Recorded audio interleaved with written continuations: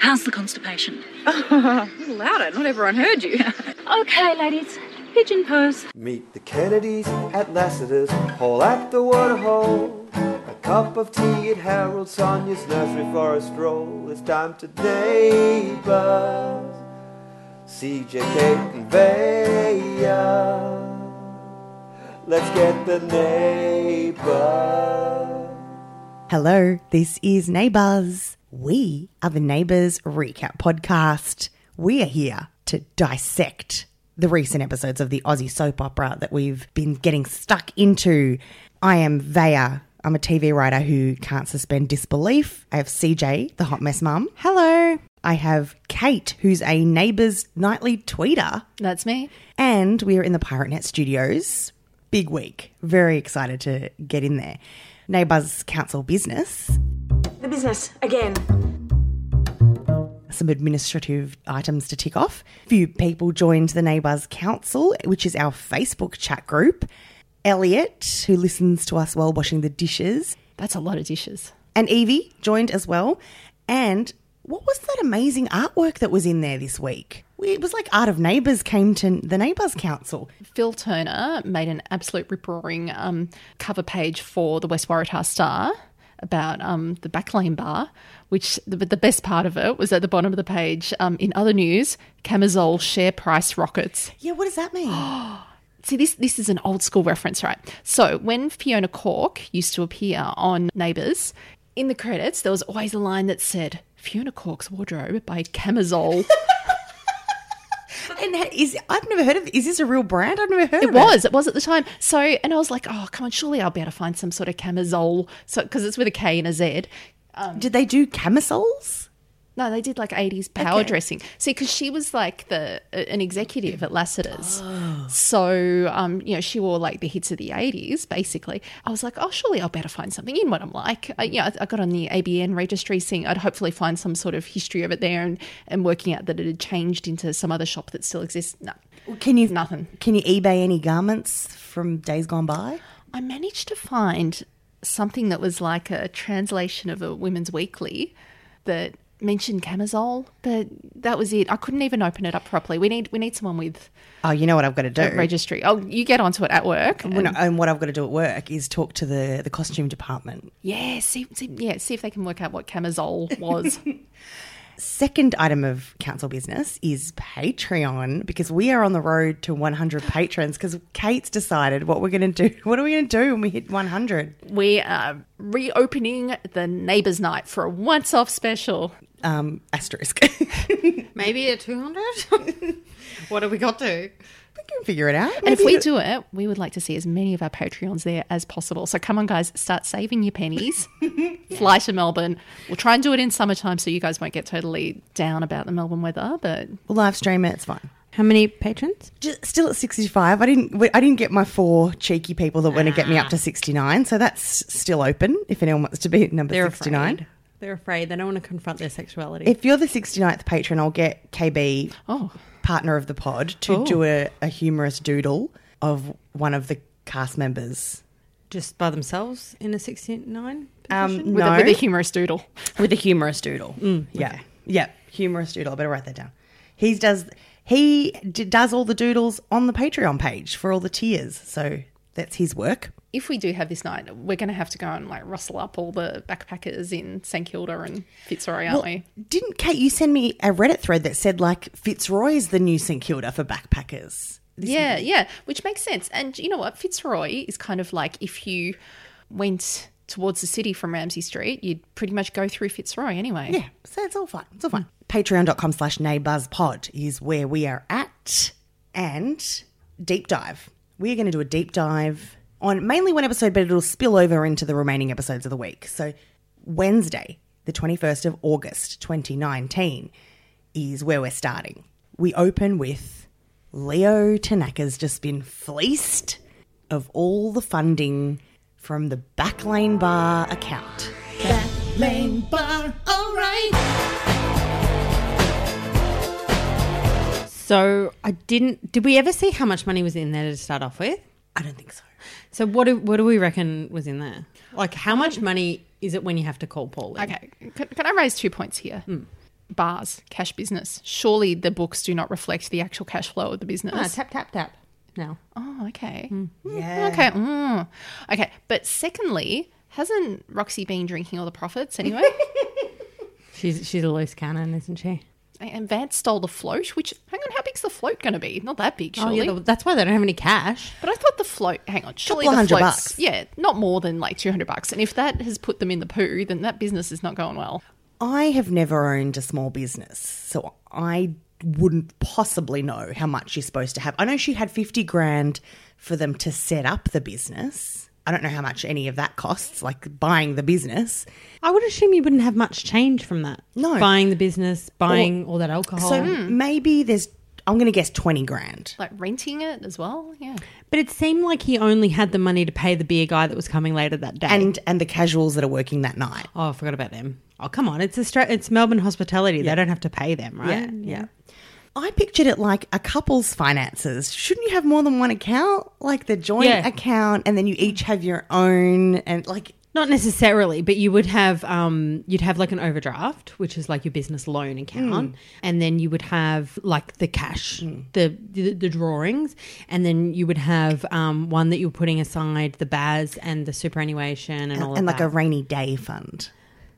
Yeah, but I don't know if they were really at a stage of their business where they could do that. Yeah. But also you're running your own business. You've got all your businessing software on your laptop and you don't password protect everything. Everything's just auto log in. I have 2-factor authentication on my Instagram. Like, like what is Leo doing? You know what it reminded me of? Remember in that very house, little kid Turner got taken for all his money From the dark web? Yeah, the dark I thought it was like it was a storyline of that, except Leo's in his 30s.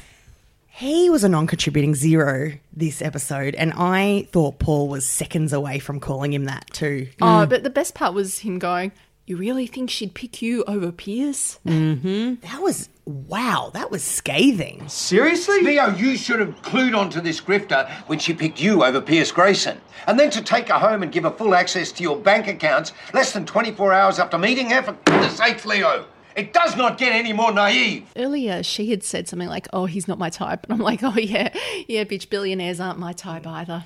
Yeah, super hot ones. Because He doesn't even have to be super hot. I'm sorry, billionaire.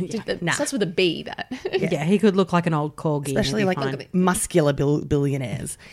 So we find out this is Carly Abernathy, who's Vance's accountant cousin, and her grift is to pretend she's flirting with other merrymakers, patrons at the bar, but really she pretends she's sweet on the bartender.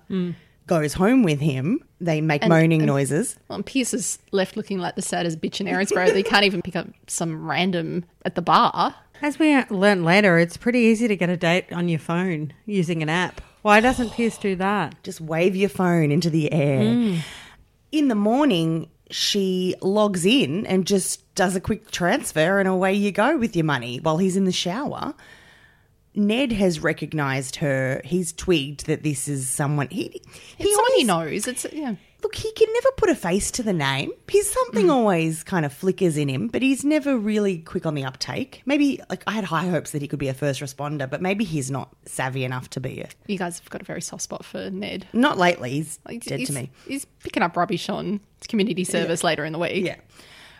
No, I used to have high hopes, but if he's that slow to twig with like people that he's met and lived Yes.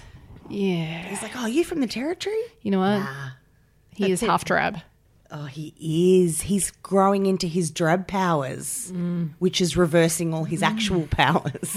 He's dating up like a drab, Yashvi. boy. Well, actually, no, look, he's screwed both ways. He's half Brennan, half Willis. Neither side are known for their smarts, really. Well, Beth Brennan, I don't know what her side is like. She's got to be a close relative. I mean, she's good looking enough to be a Brennan. She's probably just their auntie. Now, the insurance is not going to cover this because then Roxy's like, you can't go to the cops about this because this is not entirely clean cash that's gone. Do you think this is going to form part of Leo's exit storyline? But are the cops going to do the forensic accounting on where this money came from, or just go, this is money from our business that has disappeared because of this con woman? Mark he comes over to give him updates. I really like Mark in this sort of low-level policing. I do, but also, like, I don't know if anyone else has had...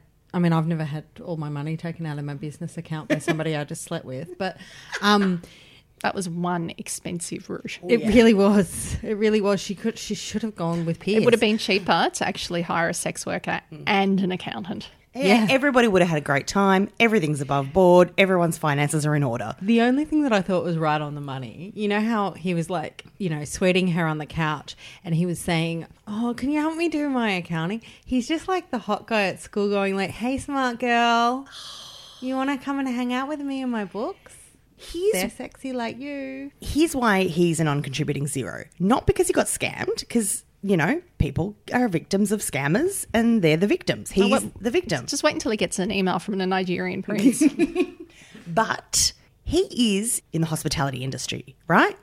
He establishes these venues, he runs them, and this is now the second organisation on record where he has bedded his patrons. He used to take backpackers to bed all the time when he was running the Tanak Packers. Oh, remember when he'd drink like the light beers? To rage. Brains. But how many businesses has he run? He's got the Backlane Bar, the Tanak Packers, he worked in Lassiter's, he worked in various unnamed Sydney businesses, and he can't work out his own accounting software. Or at least outsource it. Hire someone else to do that for you. Who did he catch the saddest bitch in Erinsborough from? Well, we can trace this back easily. Okay, so he hooked up with Terage. Oh, she hooked up with Gary. She can. Oh.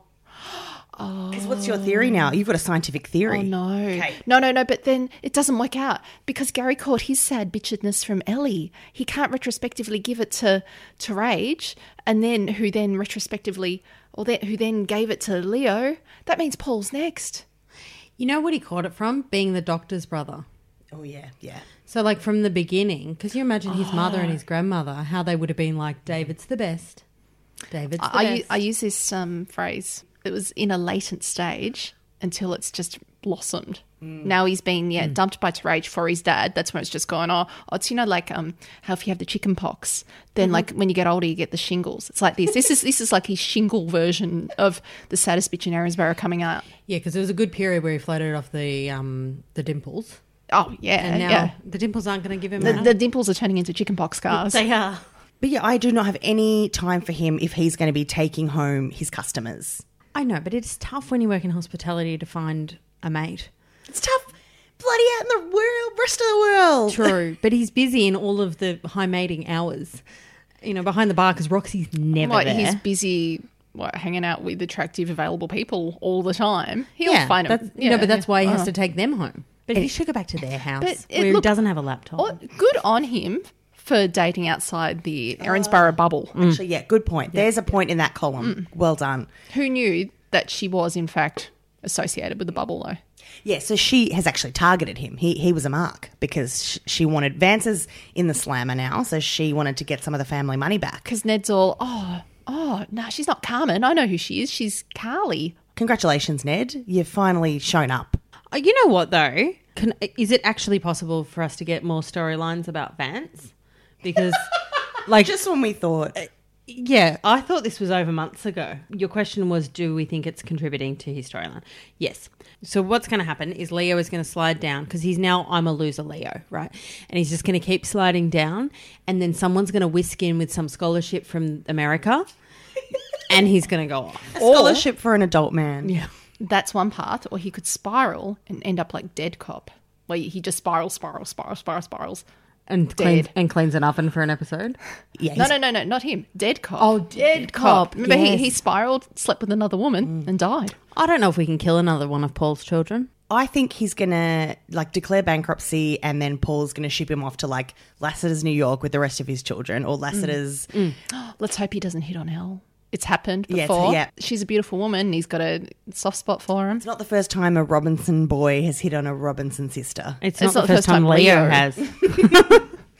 Well, maybe Lassiter's Abu Dhabi or something. I think Paul will be like, go somewhere where you're not allowed to drink booze. Great. This is exactly what's going to happen. It's going to be the Lassiter Scholarship internship. I think other characters have been on this internship. Yeah. It'll be like the entrepreneur one. Oh, you know what? Lassiter's Hobart, here you come. Or that cruise that Terage puts people on sometimes. Oh, the Marlene Kratz cruise. Although, you know what I would like? If he does claim bankruptcy and then has to go on my budget, that one I'm sorry, the UK, that wasn't a good joke for you. It's like for kind of like a debt consolidation service. It's an infomercial that runs during the day of people that need help managing their finances. I ran up $100,000 of credit card debt. Yeah, in Slurpees. But they're helping me. Now I've got my budget.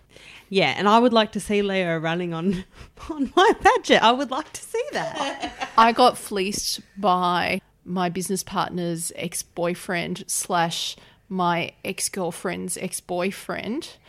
And now, thanks to my budget, my bar's back in the red. The black. My daddy said he was only going to help me if he could, help me run the business too, and it's the worst. It's the worst because his businesses succeed.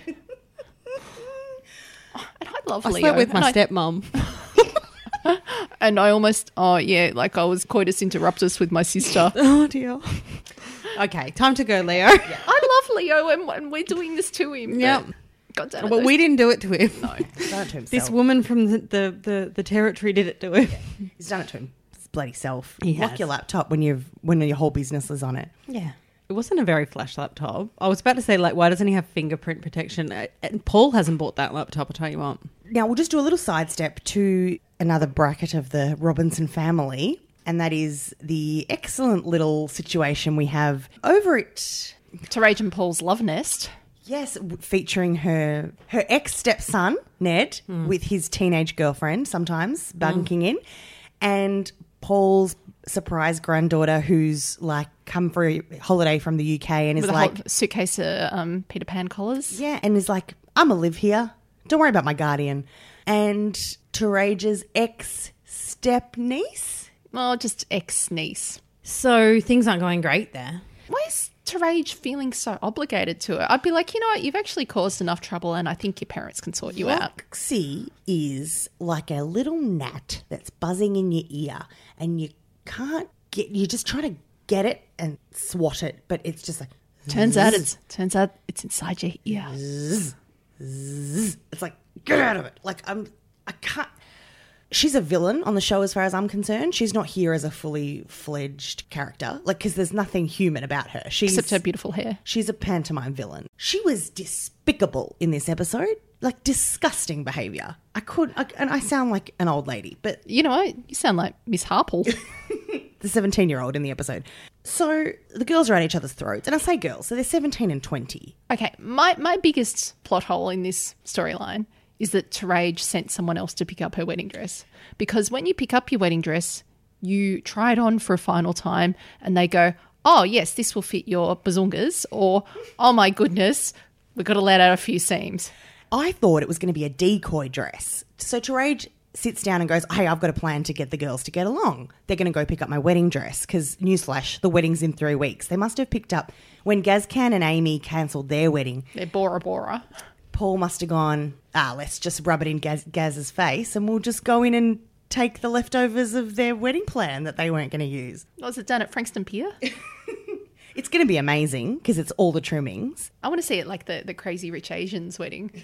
So I thought it was a decoy dress. She's like, all right, this is my plan. The girls are going to be at each other's throats. They're going to destroy this dress in the process, but we'll all come out of it stronger. And it's pretend. It's probably like a Salvo's dress that she's put in there. Yeah, because look, I reckon second time round bride, I'd still embrace the white. Who cares if you're an older lady and you've been married to a deadbeat before? Yeah, you don't have to go the coffee-coloured beaded dress. I loved the colour she chose, though. I thought it was more peach, 10 peach. I have been thinking about this for a week now. You know how she bought off the Hanson kids to be in the cafe doing the gig? I think she's just really enjoying being Mrs. Robinson. Yeah. And she's like, you know what? I'm wearing that expensive dress. And what did she... I'm doing these expensive things. Why not? Because she was married to Drab. And what did Paul reveal he was chucking in for her for the reception? I'm going to hurt myself now for not remembering the brand name, but it was Christian Dior, I believe, reception dress.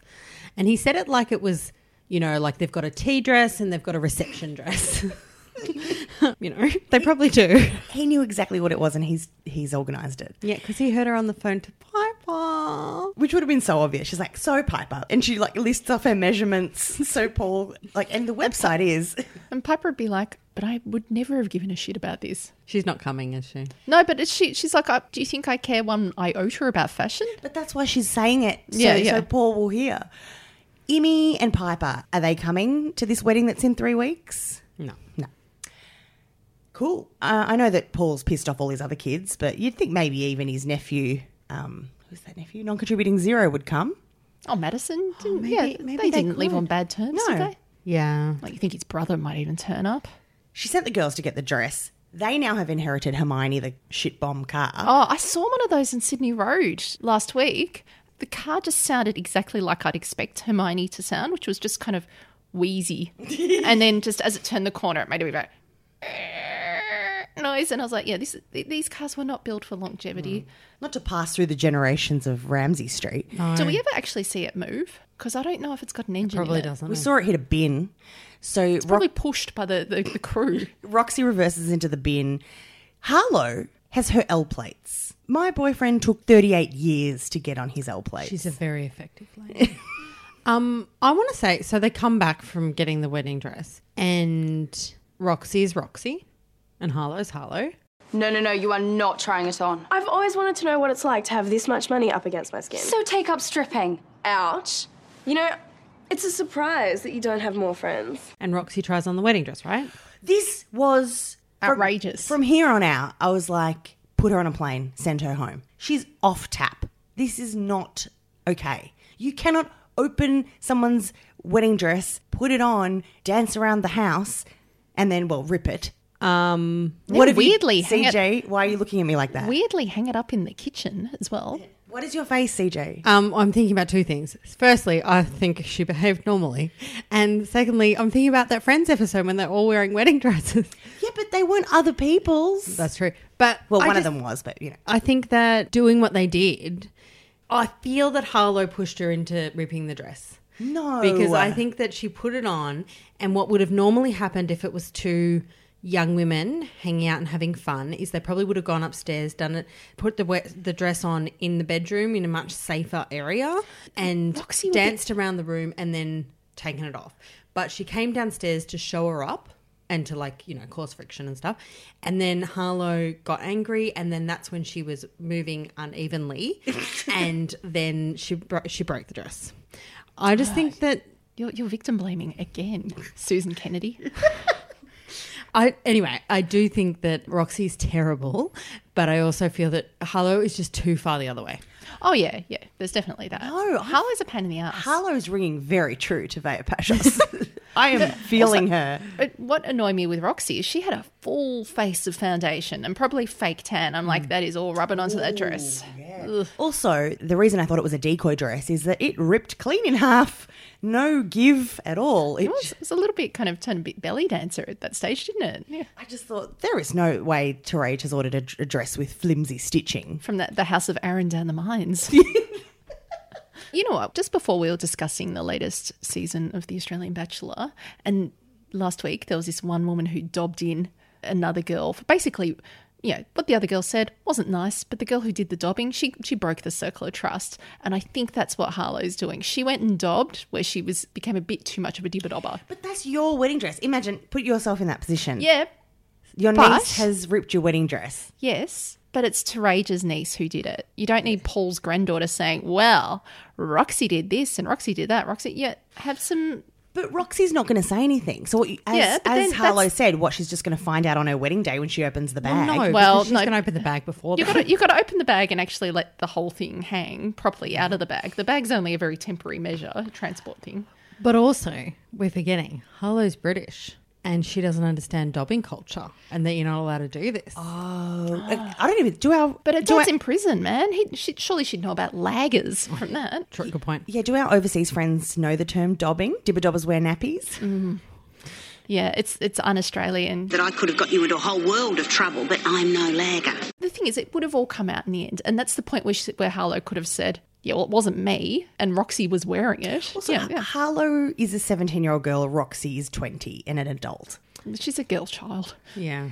She's a woman child. I'm a dobber from way back, mate. Like, it's good. You got to tell people. It's justice. Miss Varple. Terage is really chill about it. She's like, okay, fine. Because she's got all that money now. But also... None of these things mean anything. She's like, I'll wear the Dior. No, you know what she's going? She's going, oh, Jesus. Who cares about this dress from Where is it from? Eden Hills. House of Elizabeth. I have to live with this dauber. That's what she's going. Yep, please tell me more. Come on, stir up some more. The bit that tipped me over the edge was Roxy comes back after hearing about the lagging, tears strips off of Harlow, but then they just each go for the jugular. Roxy, we have the only bit of insight into her character this entire time that she's been here is when she says, "This is how I blow off steam and I distract myself from real life. I have fun." There's this tiny glimpse into why she acts out like this, which was like I was trying to grab onto it and then it was gone. And then she was calling Harlow a psycho. Yeah, but you know what? She's not far wrong. How in this food fight did Harlow not end up with anything on her? I think Harlow just went like ape shit on her. And Roxy didn't even like do anything in return. And meanwhile, Roxy is caked in food. Yeah, that mayonnaise at the end was quite the kicker. That's the Rob aggression coming through the genes there. But also she was triggered. Roxy said, you're going to end up a murderer like your father or whatever. Well, she's not wrong. That's pretty low. Murder by praise mayonnaise. But when you say we had a flitter of her real personality, we've had two. So the first one was when she reacted to Paul, the kissing, trying to kiss Paul and then pushing him off. And she said in that, I have fun to forget about how shit my life is. So that's another indication that she's been suppressing whatever's happened to her. But how much of this is her family life and how much of this is the fact that she grew up in Darwin? Because I've seen NT Cops and people drink to oblivion up there. Which Roxy has been doing. Because there's nothing else to do except drink and have fights on the streets. And babies. So that's the NT way of life, I think. You never know. It's extremes. It's don't life get, like, extremes up there. It's hot. They're drinking a lot. Get blind drunk every night. But also Harlow has a hard life. She's volatile. She's jumped across the world to visit her father who's in a maximum security prison who won't see her, barely has whispered back to her mother that she's going to live here, and suddenly she's on her L plates in Melbourne. Well, yeah, but also, as Therese points out, she's more mature. At this point, she's more mature, so she has to take the lead on how to behave. And she's being a dibber. I just can't handle the screeching of Roxy, like, shut up. Like, so but she hasn't been blanded yet, and for that we can be thankful. Oh, yeah, we won't be far away. Speaking of bland, perfect segue. We're going to touch very briefly on Chelly, and then we're going to move on to what I feel is the marquee storyline of this week. So firstly, Chelly, snooze fest. Last week, our guest Adam said that Chelly had the chemistry of green yogurt, and then the next day at work, he said in the office he amended it to they've got the chemistry of two women organising a hens night. I just feel maybe all the women in the show have a problem. We've got our saddest bitches, who are, mainly women. Then, I don't know, can you think of a strong female character who hasn't had some deep flaws? I was going to say Susan. I was going to say Terage, but she's got flaws. Yeah, and Susan's got some, she's very accepting of criminal young men. And but I guess, deep flaws are central to basically everyone on Ramsay Street. And and everyone in the world. And everyone... Oh, Puffy hasn't. Actually, Puffy doesn't have any deep flaws. He used to be, he's an ex-con. Yeah, that's very deep, though. Everyone's been an ex-con on that show. Show me a man on that show who hasn't been in prison. David Tanaka. Oh, yeah, Give him time. He's had the blanding, though. He almost got disbarred, though, he almost got whatever... Deregistered? De-doctored. Well, his husband. So I think what's happened this week, essentially, just to recap it really, really quickly, they go on a date. It's kind of cool. They go back to the house and Mark's there and he's drunk. Firstly, it's a date that's on a boat, that Chloe's put them on a boat. A gondola. Somehow. And also it's a date that after which Ellie has booked in an obstetrician appointment. So it's a date that Ellie had zero expectations for. Has a time limit on it. I have not gone on many dates, but when I have cleared my day. I've gone, I'm going to clear the hours as far as the eye can see. See, my nitpick with that was that she was going for her quote-unquote 22-week scan, which, CJ, doesn't exist, does it? Yeah, I don't remember. You have a 20-week scan, Yeah, and that's 20. a big one, and that's where they do, all the measurements, and, no, there's no such thing as a 22-week scan. So they go, they have a great day, and then they come back to what are we calling this house? The Brenackers. The Brenackers. Aaron and David's manor. Yeah, and Coyle is there, and he decides to, hey, your sexy date. Have you noticed that she's pregnant? And then from that moment on, Chloe just keeps looking at her like, oh, there's a baby in her. I can't deal with it. Let's just say there's a lot I didn't expect when someone's expecting. Water retention, insomnia, hormone fluctuation. Chloe's here to support me. I know you. Find time to get away for some fun stuff. While I can understand a lot of the points are true, that Ali is going to have a baby that means more to her than Chloe. Which Chloe's very, very immature in her response. And that's fine. 100%. But they're not on the same page But also of their life. Chloe's worked as an au pair. She knows how children function, operate. Yeah. Even if they're older kids, you know that they have, if they're in her care, she knows that they need constant supervision. And she doesn't understand that she's going to be second banana to this child. Well, I mean, she's been second banana to her brother, so it shouldn't be that hard. A lot of pregnant women or newly mothered women on television are immediately made to be unsexy, which is damn hard when you're looking at Jodie, right? Yeah. But it's like somebody has marked them as their territory when they're pregnant and they can't be sexy anymore. And then the same happens. And then when the child grows up and they're a single mum, they get sexy again. like Paige, Olympia Valance, the minute she popped out, baby got Gigantor, she was back in those bodycon dresses, quick sticks. Exactly. And Amy, you'd hardly think she has like a 17-year-old son. Exactly. But the thing is that I feel this is complicated because the territory's been marked by a man and Chloe's a woman and this is a whole new relationship. And it's a new relationship in the sense that, you know, they had all this chemistry and a lot of it's based on raw attraction. I think it's insulting that Ali is suddenly made to be unsexy because there's a baby in her. Yeah, and that I know you'll have words, CJ, about the prenatal yoga. Well, my word is, why do you need someone to go with you? This is weird. Yeah, it's a yoga class. You just move your body when the instructor tells you to. Also, like, if you've got constipation, talk to your doctor. Yeah, I know. Like, it's not uncommon. In or out of pregnancy. No, I know. But you know what? Have some fibre and talk to your obstetrician. Suddenly, Chloe's looking around and also her clock's ticking. She doesn't have a lot of years on this earth. And she's like, I don't want to spend the years I do have running around with the Rugrats. Which I don't blame her. But also from the flip side of it, she doesn't want her own children because she's going to pass on Huntington's. So this is a perfect situation if she did want to parent. Yeah, but she hasn't got the Mark Brennan baby rabies, does she? No. No, but it can come on at any time. P.S. He gave the oven the baking soda treatment this week. Is that a euphemism? Do you know I booked in to have my cleaner clean my oven this week and it must be because of Neighbours. Ding ding. Tickets please.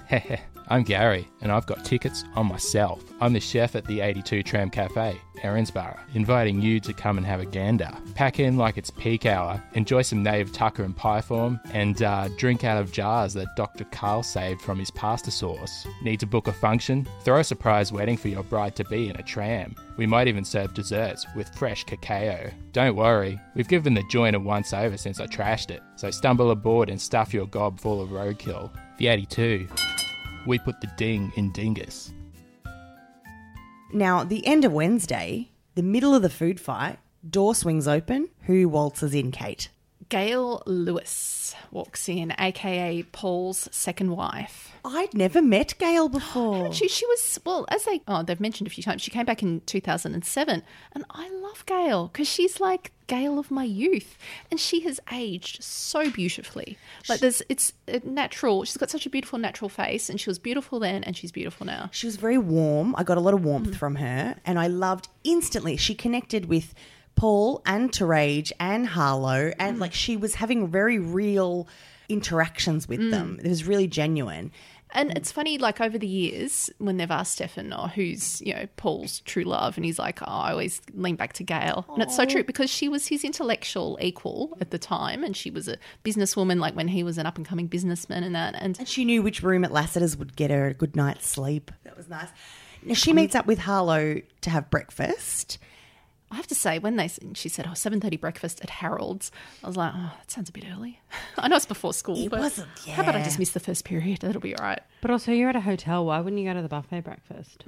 How about when Terage and Paul offered to comp the room and she's like, no.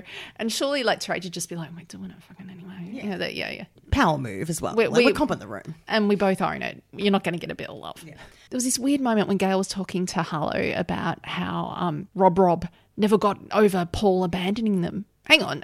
Record screech here, because we investigated Gail and her absence from the show because she was pregnant when we last saw her back in her first run with the triplets, which is their IVF triplets, which was, kind of like, ripped from the headlines at the time. But I was like, because I couldn't remember it. And I said to Vaya, he must have done something pretty shitty for her to leave while she was pregnant. And I spent quite a while in the perfect blend to piece all of this together. And it turns out he didn't abandon them. Gail was traumatised from her stepfather dying. Rob Lewis, was it? Her father. And she took off to Tasmania and didn't want Paul in her life because she blamed him for the accident. So really, she kind of made that call for him. Also, I think it's shitty parenting. It's like parental alienation to blame the absent father. Like, why not just raise your kids better and you're having a great life as a single mum with their trio of normal triplets who have built-in playmates all the time. Also, I don't think it's got anything to do with how those kids were raised. Rob had undiagnosed mental health problems, undiagnosed psychosis. Like, you don't just go around killing half of a suburb. But also, he was the third wheel in the triplets. The other two kind of ganged up on him as well. So I don't blame the parents. I blame the system for letting him down. But, I mean, she lost one child to death and the other one to prison. So she is a little triggered, I would say. And the other one to New York. Yeah. I mean, it's not a great situation. And also she casually dropped into conversation that she used to run a nursery down in Tassie. Oh. Hello, that's Chekhov's nursery. Yeah, what's keeping her there in Tassie? Come back up here. Can we call this episode Chekhov's nursery? I don't think you can, because I don't think it's going to pay off. Come on. No, you don't just mention a nursery and how you used to manage one without you going, hang on, there's a nursery here that doesn't have any management. Let's to Gail's nursery for a stroll. You know what she's going to do? She's going to buy it and be like Losicus, and she's going to manage it remotely. And every now and then it'll have a staff turnover and they'll be like, Gail's on the phone, she's hired a new manager. Oh, this is like Steph and the Motelness Centre. I really, really enjoyed the pair of episodes from Wednesday to Thursday. Gail? We didn't know you were coming. Well, I wanted to surprise you. Well, you succeeded there. Are you wife number 1 or 2? Roxy? No, don't tell me. I'm going to figure it out myself. Friday's episode was its own brand of special. It was actually quite a mixed bag. It had ceramic pigs and it had one of the most beautiful scenes I've seen in years on Neighbours from Sheila Canning. Oh, yeah. Friend of the show, Colette Nan. Are they going to drag Lassiter's leg? I love how Kate takes the most poignant moment in the pod and just take it to Darktown. Well, dude, what's going on? I am worried about it. Like, this is a trigger warning. Mate, what's happened to Sheila? And, please find her. Yeah, we need to talk about Sheila. CJ, do you want to kick us off? She's been through the ringer. So Sheila's son hates her for reasons really unknown, to be honest. How dare but in the words of The Bachelor, he's a... I'll put it... See you next Tuesday. I'm going to put it into some audio.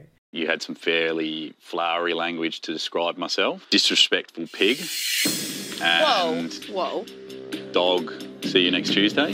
And I would never said, Matt's a C word, Matt's a dog and all that kind of stuff. He's a dog. He's a dog. I didn't say that. You were calling him the dog? We've got a funny little collection of contestants on our current season of The Bachelor. They've got some colourful language on display. To quote Sagand, they are a touch bogan. Yeah. Colette's son doesn't like her because she tried to protect him from prison. And her grandson he's just off in love, right? So he's just not interested in the family, right? Imagine having sex with a father and son within like weeks of each other. Sorry. You'd be able to compare. It's definitely fresh in your memory. It's fresh in your nether regions. That is awkward. And her boyfriend has broken up with her. Clive, yeah. And she's trying to do the washing, the laundry. Yeah, and as Amy says, she does everyone's washing and the rubbish. She does everything in the house. Like Gary's going to wash his own clothes. He's just going to end up kind of smelling like he looks. Yeah, inside, outside, left side, right side. And too many things have happened to her, and she's started, her mental health is really suffering. And we're getting some clues. She's working a shift at the Sonia and Becky Foundation with Toadie. Oh, dear. She's canvassing for... Is canvassing a... Yes. I was going to say, it's not one of those bad words, is it? No. She's canvassing for sponsors, for donors, for the charity. No, she's following up on the money. Oh, yeah. So this is something... So I work in this field. So people make commitments. They make a donor commitment. So on the software that I use at work, you have where it's at and how much percentage where it's going to come through. So knowing the system that Toadie and Millsy have probably got going, they've probably marked them all as complete donations. And actually none of them, the checks are not in the mail. So she's going around essentially bashing kneecaps and getting money off the people who've said they'd donate. Which is the role she was born to play. It really is. Perfect career move for Sheila. Yeah. Because as we've said before, the waterhole has really given her all of her 9 lives. It's time to move on, Shields. At one point she says she's going to go after them with everything she's got or something like that. And Toadie's like, This is a charity for a dead woman. Yeah, if you could just send some follow-up emails and maybe wave to some people. But anyway, another part that happens before this during the week, when they had the Carport Festival that Bea sang at, Carl came up and said, "Hey, how are you, Shields?" And she said, "Oh, it's just good that I got out of the house." She was sitting outside on the lawn watching Bea and those 3 men that sing. Cab Calloway. Those 3 blow-ins from under a carport. And she was with a little coffee cup sitting on her own. Carl, invite her over to sit with you, mate. He's not very perceptive. I assume that Sheila's gone through a bit of her list, but maybe she hasn't. Maybe she thinks, you know what, if I just get Paul's donation, I've completed 50%. If I get Paul's and Pierce's, I'm done, you know? She goes up to Paul, and Paul is in a really not great mood because he's got a whole lot of crap happening at his house. And bloody his ex-wife's turned up. Yeah, just popped in after... Wants to steal his granddaughter. Yeah, he's got one child/grandchild that wants to be around him and she's going to steal them. She asks him for the money and Paul just rips into her and she was like, calls her a meddler. Yeah, which I thought was a strange insult because it's not that bad, right? And also I'm just sick of loudmouthed women, assertive women getting told either in the media and in life and on social media, you know, getting called feisty or getting called... Pull your head in. Yeah, getting called shrill or bitchy or being pitted against each other on a reality TV show. Exactly. Ball breaker. Yeah. I don't like the narrative, and she looks at Paul with like vacant eyes and just said, everything's worked out for you. You're not going to fight me like you always do? I've got nothing. So why are you still standing there? Has it ever occurred to you that sometimes people might want a minute on their own? I've got nothing. And you've got everything. And her heart sinks right down into the bottom of her feet, basically. I've got nothing and you've got everything. It's very sad, but she also raised Gary Canning. She does have a hand to play in his shittiness, which has led to this. But she also raised wonderful Naomi Canning. And Kyle's all right. Coyle. I mean, look, he's okay. He stole his dad's girlfriend. But, I mean, it was second round. She was his girlfriend first. And then he stole his housemate's exotic dancing costumes put them on. And then romanced his girlfriend with them. That was an excellent scene. No, it was horrible. Who came in again? Toadie? No. Gary. No, Puffy. Puffy came in, he's like, oh, hi, Amy. But they're into that shit, remember? Like, him and Dippy, they'd got into the old sex games in that house. But didn't Kyle and Amy dress up to sort of enlighten her girliness when they were together? But Puffy would be all like, hey, I've got a flapper costume you can wear if you like. You know, the shiny pants Bobby. He's like, do you want to come over and get my Kubra and my oil jacket from my Swagman days? What's the opposite of aroused? Because that's what I was. Shriveled. When Kyle and Amy were in their cowgirl and tradesman just very outfits. Oh, you know, very desiccated. Yeah, that's what I was. Thanks, guys. So everyone's preoccupied. No one's noticed that Sheila's gone off the grid. No, they haven't noticed at all. And that just makes it sadder. And Gary still doesn't give a shit. And he's actually spiteful that people are worried about it. He's a nasty piece of work. He's disgusting. He is awful on many levels. At least just say, if you have that opinion, just say to your family member, I am not in a position to deal with this right now. You get on top of this. Call me when you have an update. Like, just remove yourself. Don't sit there and spout crap about your mum while she's missing. Also, he's keeping score. He brings up all of the things that she's ever done wrong. When, if anyone's keeping score, Gary, you have all of the points against you. At least she's had a suspended sentence. Yeah. At least she raised your child for you. do you remember when she lied to Xanthi about having a heart attack? I'm like, well, she'd already had 2 heart attacks caused by you. Remember how she's washed your clothes for years? And done the rubbish. Throw it in her face. Remember how she's got you jobs, multiple jobs at Lassiter's? Remember how she tried to save you from prison last week? And has housed you. Does he pay rent? Does he pay board? That is the most egregious thing, isn't it? He's pissed off at her because she tried to save him from getting like charged with murder. And he's like, how dare she think that I would be... Hang on, not murder. He didn't die. Well, No, you know, GBH. Attempted. And he was like, how dare she believe that I would hurt someone? You're Gary Canning. You fit the profile, mate. 2 beers later, it would have been you.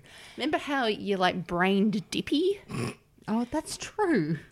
With his vegan cupcakes. And remember that Gary was the one Paul hired to bash up the guy that assaulted Terage. And Paul met him in prison. Yes. And the apples. Look, hey.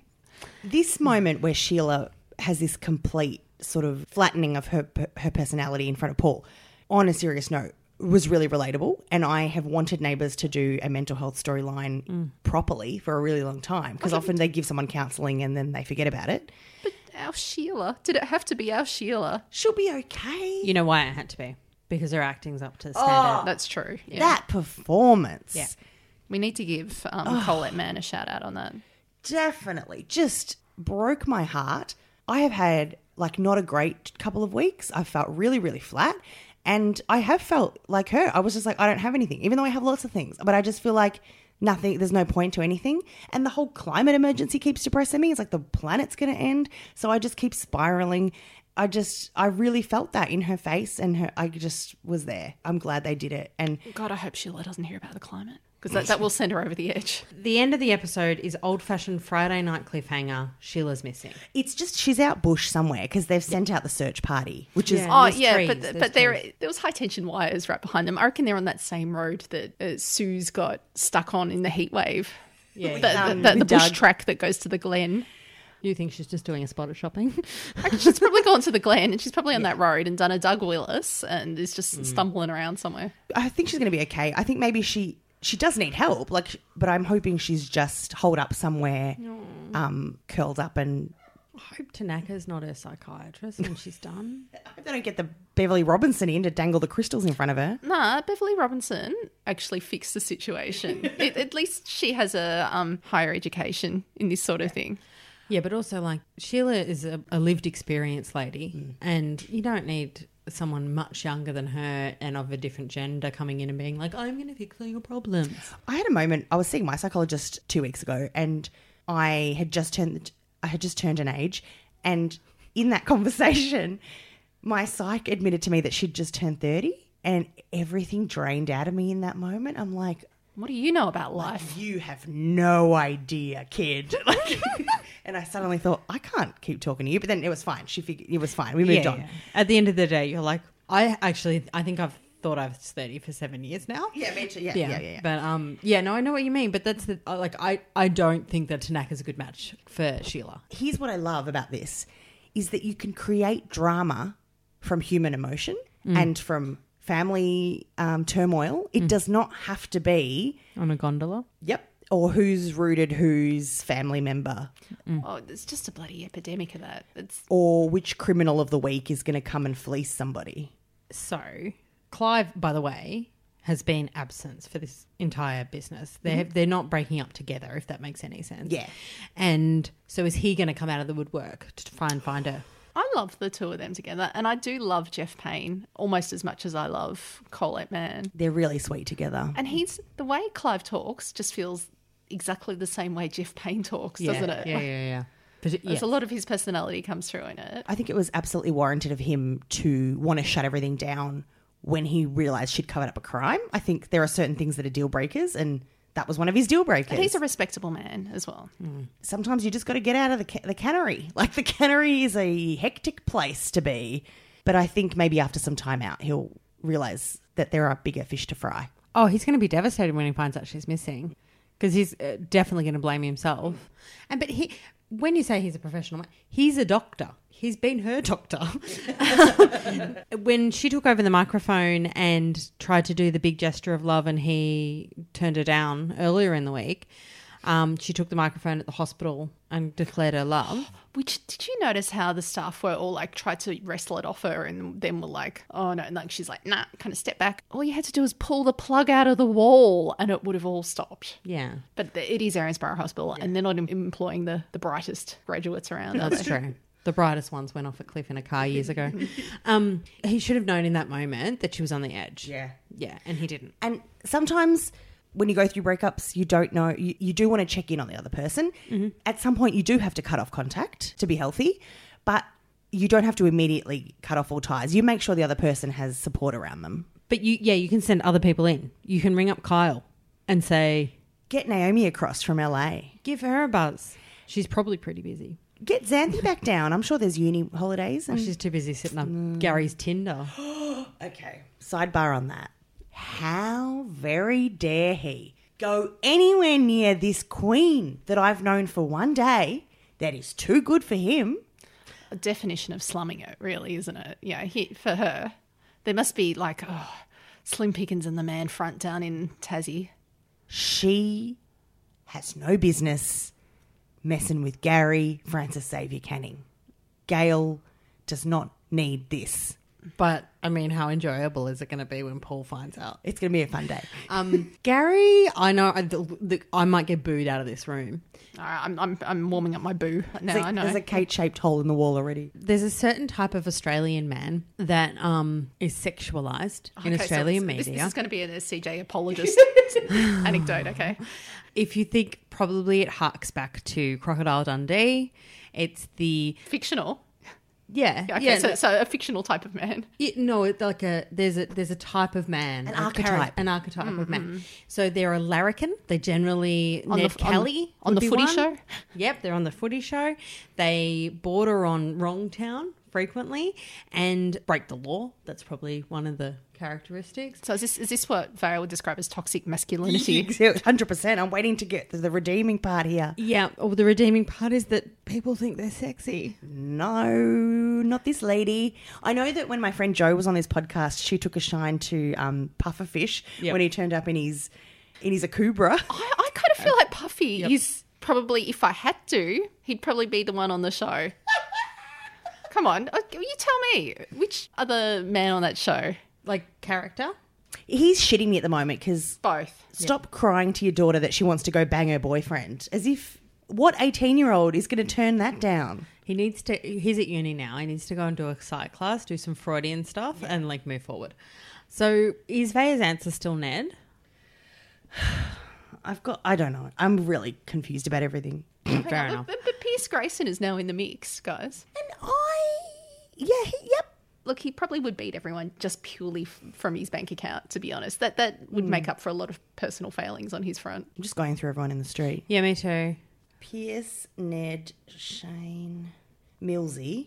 Oh, Millsy's got beautiful blue eyes. No, but character. Character, no. Yeah, Millsy, I've just drawn a line through Millsy. Pierce is pretty bland. Toadfish. The money outweighs the blandness. Mark. Oh, no. Mark. Oh, maybe you. Darren. Leo. Oh, you got Leo. Hang on, Darren. You can crush on a gay man. Aaron and Tanaka. Oh, Darren. I was like, okay, no, all right. I was like, because I was like, hang on, Darren Stark? Kate, you know the candle I hold for Darren Palmer from The Block. Yeah, I know. I do. The fruitless. My fruitless crush. Yeah, I love a fruitless crush. You're missing mine. Oh, Paul Robinson. That remains unchanged. Okay, but I actually feel guilty about it because him and Therese are going to be together forever. They're each other's fairy tales. Like, oh my God, they're not getting a prenup. Yeah, they went through the wedding to-do list and prenup was on it. Guys, when they break up, she's going to take him to the cleaners and we're going to go from the current stage, like the sine curve of Paul's life. He's going to go from being the rich Paul to poor Paul. And she's going to own everything. Poor Paul. It's going to be so good. I might go Leo. So that, because Therese did both. And so why wouldn't I? Okay, no, so we're talking about a man in your current life stage right now. Yeah, but Leo is Paul-esque. I feel like Puffy would be able to help care for my children. Yes, and at least make them feel bad about maturing, if not. I've circled Ned. Look, I've got problems. I've got to go see Beverly Robinson. She's going to hypnotise it out of me. What about that promo, by the way? The ex-wife promo. Oh, the King Henry VIII one. That was great. Exquisite production. I'm so excited. Lynn Scully. I love it. It's all his alive wives. Jane, one of the Blakeneys. Yep. Jane Hall, Rebecca. And they all want... See, so Gail's end game now is she doesn't think Terage and Paul should get married. She has Terage's best interests at heart and says, you're going to end up miserable and broken like me. Save yourself. Get back to Tasmania to nursery. Go away. This is my fairy tale and I'm with them. She's looking after the sisters. No. You know That what? sister's having fun with her money. Leave her with it. The only reason I can see Gail and Christina coming back to warn off Terage would be to protect the inheritance for their children. Oh, yeah. I don't know why Lynn Scully's in it, aside from just hating him. And Rebecca tried to kill him, so she hates him too. Yeah, Lynn's a bandwagon jumper. I'm most excited about Rebecca. Justice love for her. Rebecca. Hell, she tried to kill him. She got justice. No, he was behaving extremely, almost criminally while they were married. And essentially he was blackmailing her to stay married to him. I'm going to perfect blend this because that Rebecca situation was heinous. Hang on, I just Googled as to why his first wife, Terry, wasn't in it. Because she's surely out of prison by now because she tried to kill him too. Yeah, she committed suicide off screen. What? I know. Wait, I knew she was dead, but I didn't. Oh my God. Yeah. I had forgotten about the terrible stuff with Paul and Rebecca. I just really like her. Wow, that's all in store. This is it. This is what I sign up for on Ramsay Street. We need to do the Citizen of the Week or the Shitizen of the Week. And has there been any change in the saddest bitch in Erinsborough ranking? All right, we'll start with that. Saddest bitch in Erinsborough ranking, Kate. Who is it? Well, look, I feel like we've had a new contender this week with Leo. His saddest bitch points have pushed him up the ladder. Which was surprising because earlier in the week it was definitely Mark with his oven cleaning. Yeah, and then he's like being the sad bastard at the party as well. But, Leo's come in with a strong finish, getting fleeced by a stranger whilst trying to seduce her into doing sexy accounting for you. The saddest bitch in Erinsborough just wants to love and be loved in return. Good. Squared away. Citizen or Shitizen? Kate, we're going to kick off with you because clearly we know who your citizen's going to be. Oh, citizen to Gail. How lovely to see her beautiful face back. CJ. Citizen, Paul, for listening. He barely did anything. He got the reception deal. And you know what? Often men don't listen to fine details, but he did. And he followed through. And we've had some conversations where I'm having to remember some things about him I don't want to. So right now, all I'm going to focus on is that dress. And it better be Dior. Neighbour's wardrobe, you better go out and get a Dior. Get a Dior, guys. Go secondhand. Oh, no, just rent it. I don't care. Just it better be a Dior. This is unexpected. Citizen of the Week, Toadie, because you raised the alarm when someone was in need. Someone was struggling. They needed help. Toadfish Rebecca noticed that Sheila needed help. And he rallied everybody around to look into that. It's important. Yeah, he lit the flare. And that's why he's running the Sonia Rebecca Foundation. Yes, this is great for him. Give the law game away. Give the practice to Imogen. Get her back. Do the Sonia Rebecca Foundation full time. To be honest, the criminals and unjustly accused of the Greater Melbourne area would be happy if he was no longer a lawyer. Yeah. And the Neighbours Council is a safe space.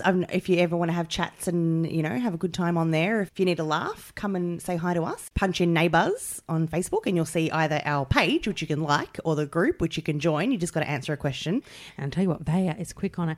I get notifications saying someone's joined the group, and every time I go to let the person in, you've already done it. I'll let you do the next one. Okay. What I'm saying is if you answer that question, Vaya will let you in that group. No, I'm letting you do the next one. You do the next one. All right, I will. Yeah. Quick, someone join now. Tweet at us at NeighboursPod. Have a look at our patreon.com/NeighboursPod. And don't forget to rate or review us on Apple Podcasts because that helps build us up in the rankings. Share the link around. Share the love. Everybody has and a we great would time. like to read about your love as well. Yes. Gives us a pep up. CJ, where are you hanging out? CJ the Hot Mess Mum on Instagram and the internet. Kate. I'm at Remude on Twitter. And I'm Vaya Pashos. We are neighbourspod.com and we'll let you know how Sheila's faring next week. Yeah. Good luck, Sheila. Stay warm. Take a water bottle with you. Yeah. Or Susan's Mount Franklin bottle. You'll be all right. Skin a kangaroo. Have some Skippy. Roo sliders. Bye. Bye. Bye. All your suits are custom made in London. I've got something